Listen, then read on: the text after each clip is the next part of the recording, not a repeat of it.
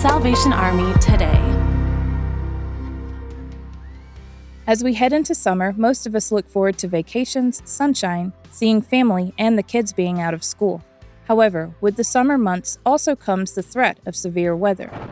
The Salvation Army's Emergency Disaster Services has been responding to disasters of all kinds since the early 1900s. To highlight the work of the Salvation Army's disaster response, the 15-minute weekly show, Words of Life, will be launching a 5-week series to learn about this crucial ministry, beginning this Sunday. To minister to those individuals who were left behind, who have lost everything, lost their families, lost friends, lost all of their physical items, and to serve the people on the ground there.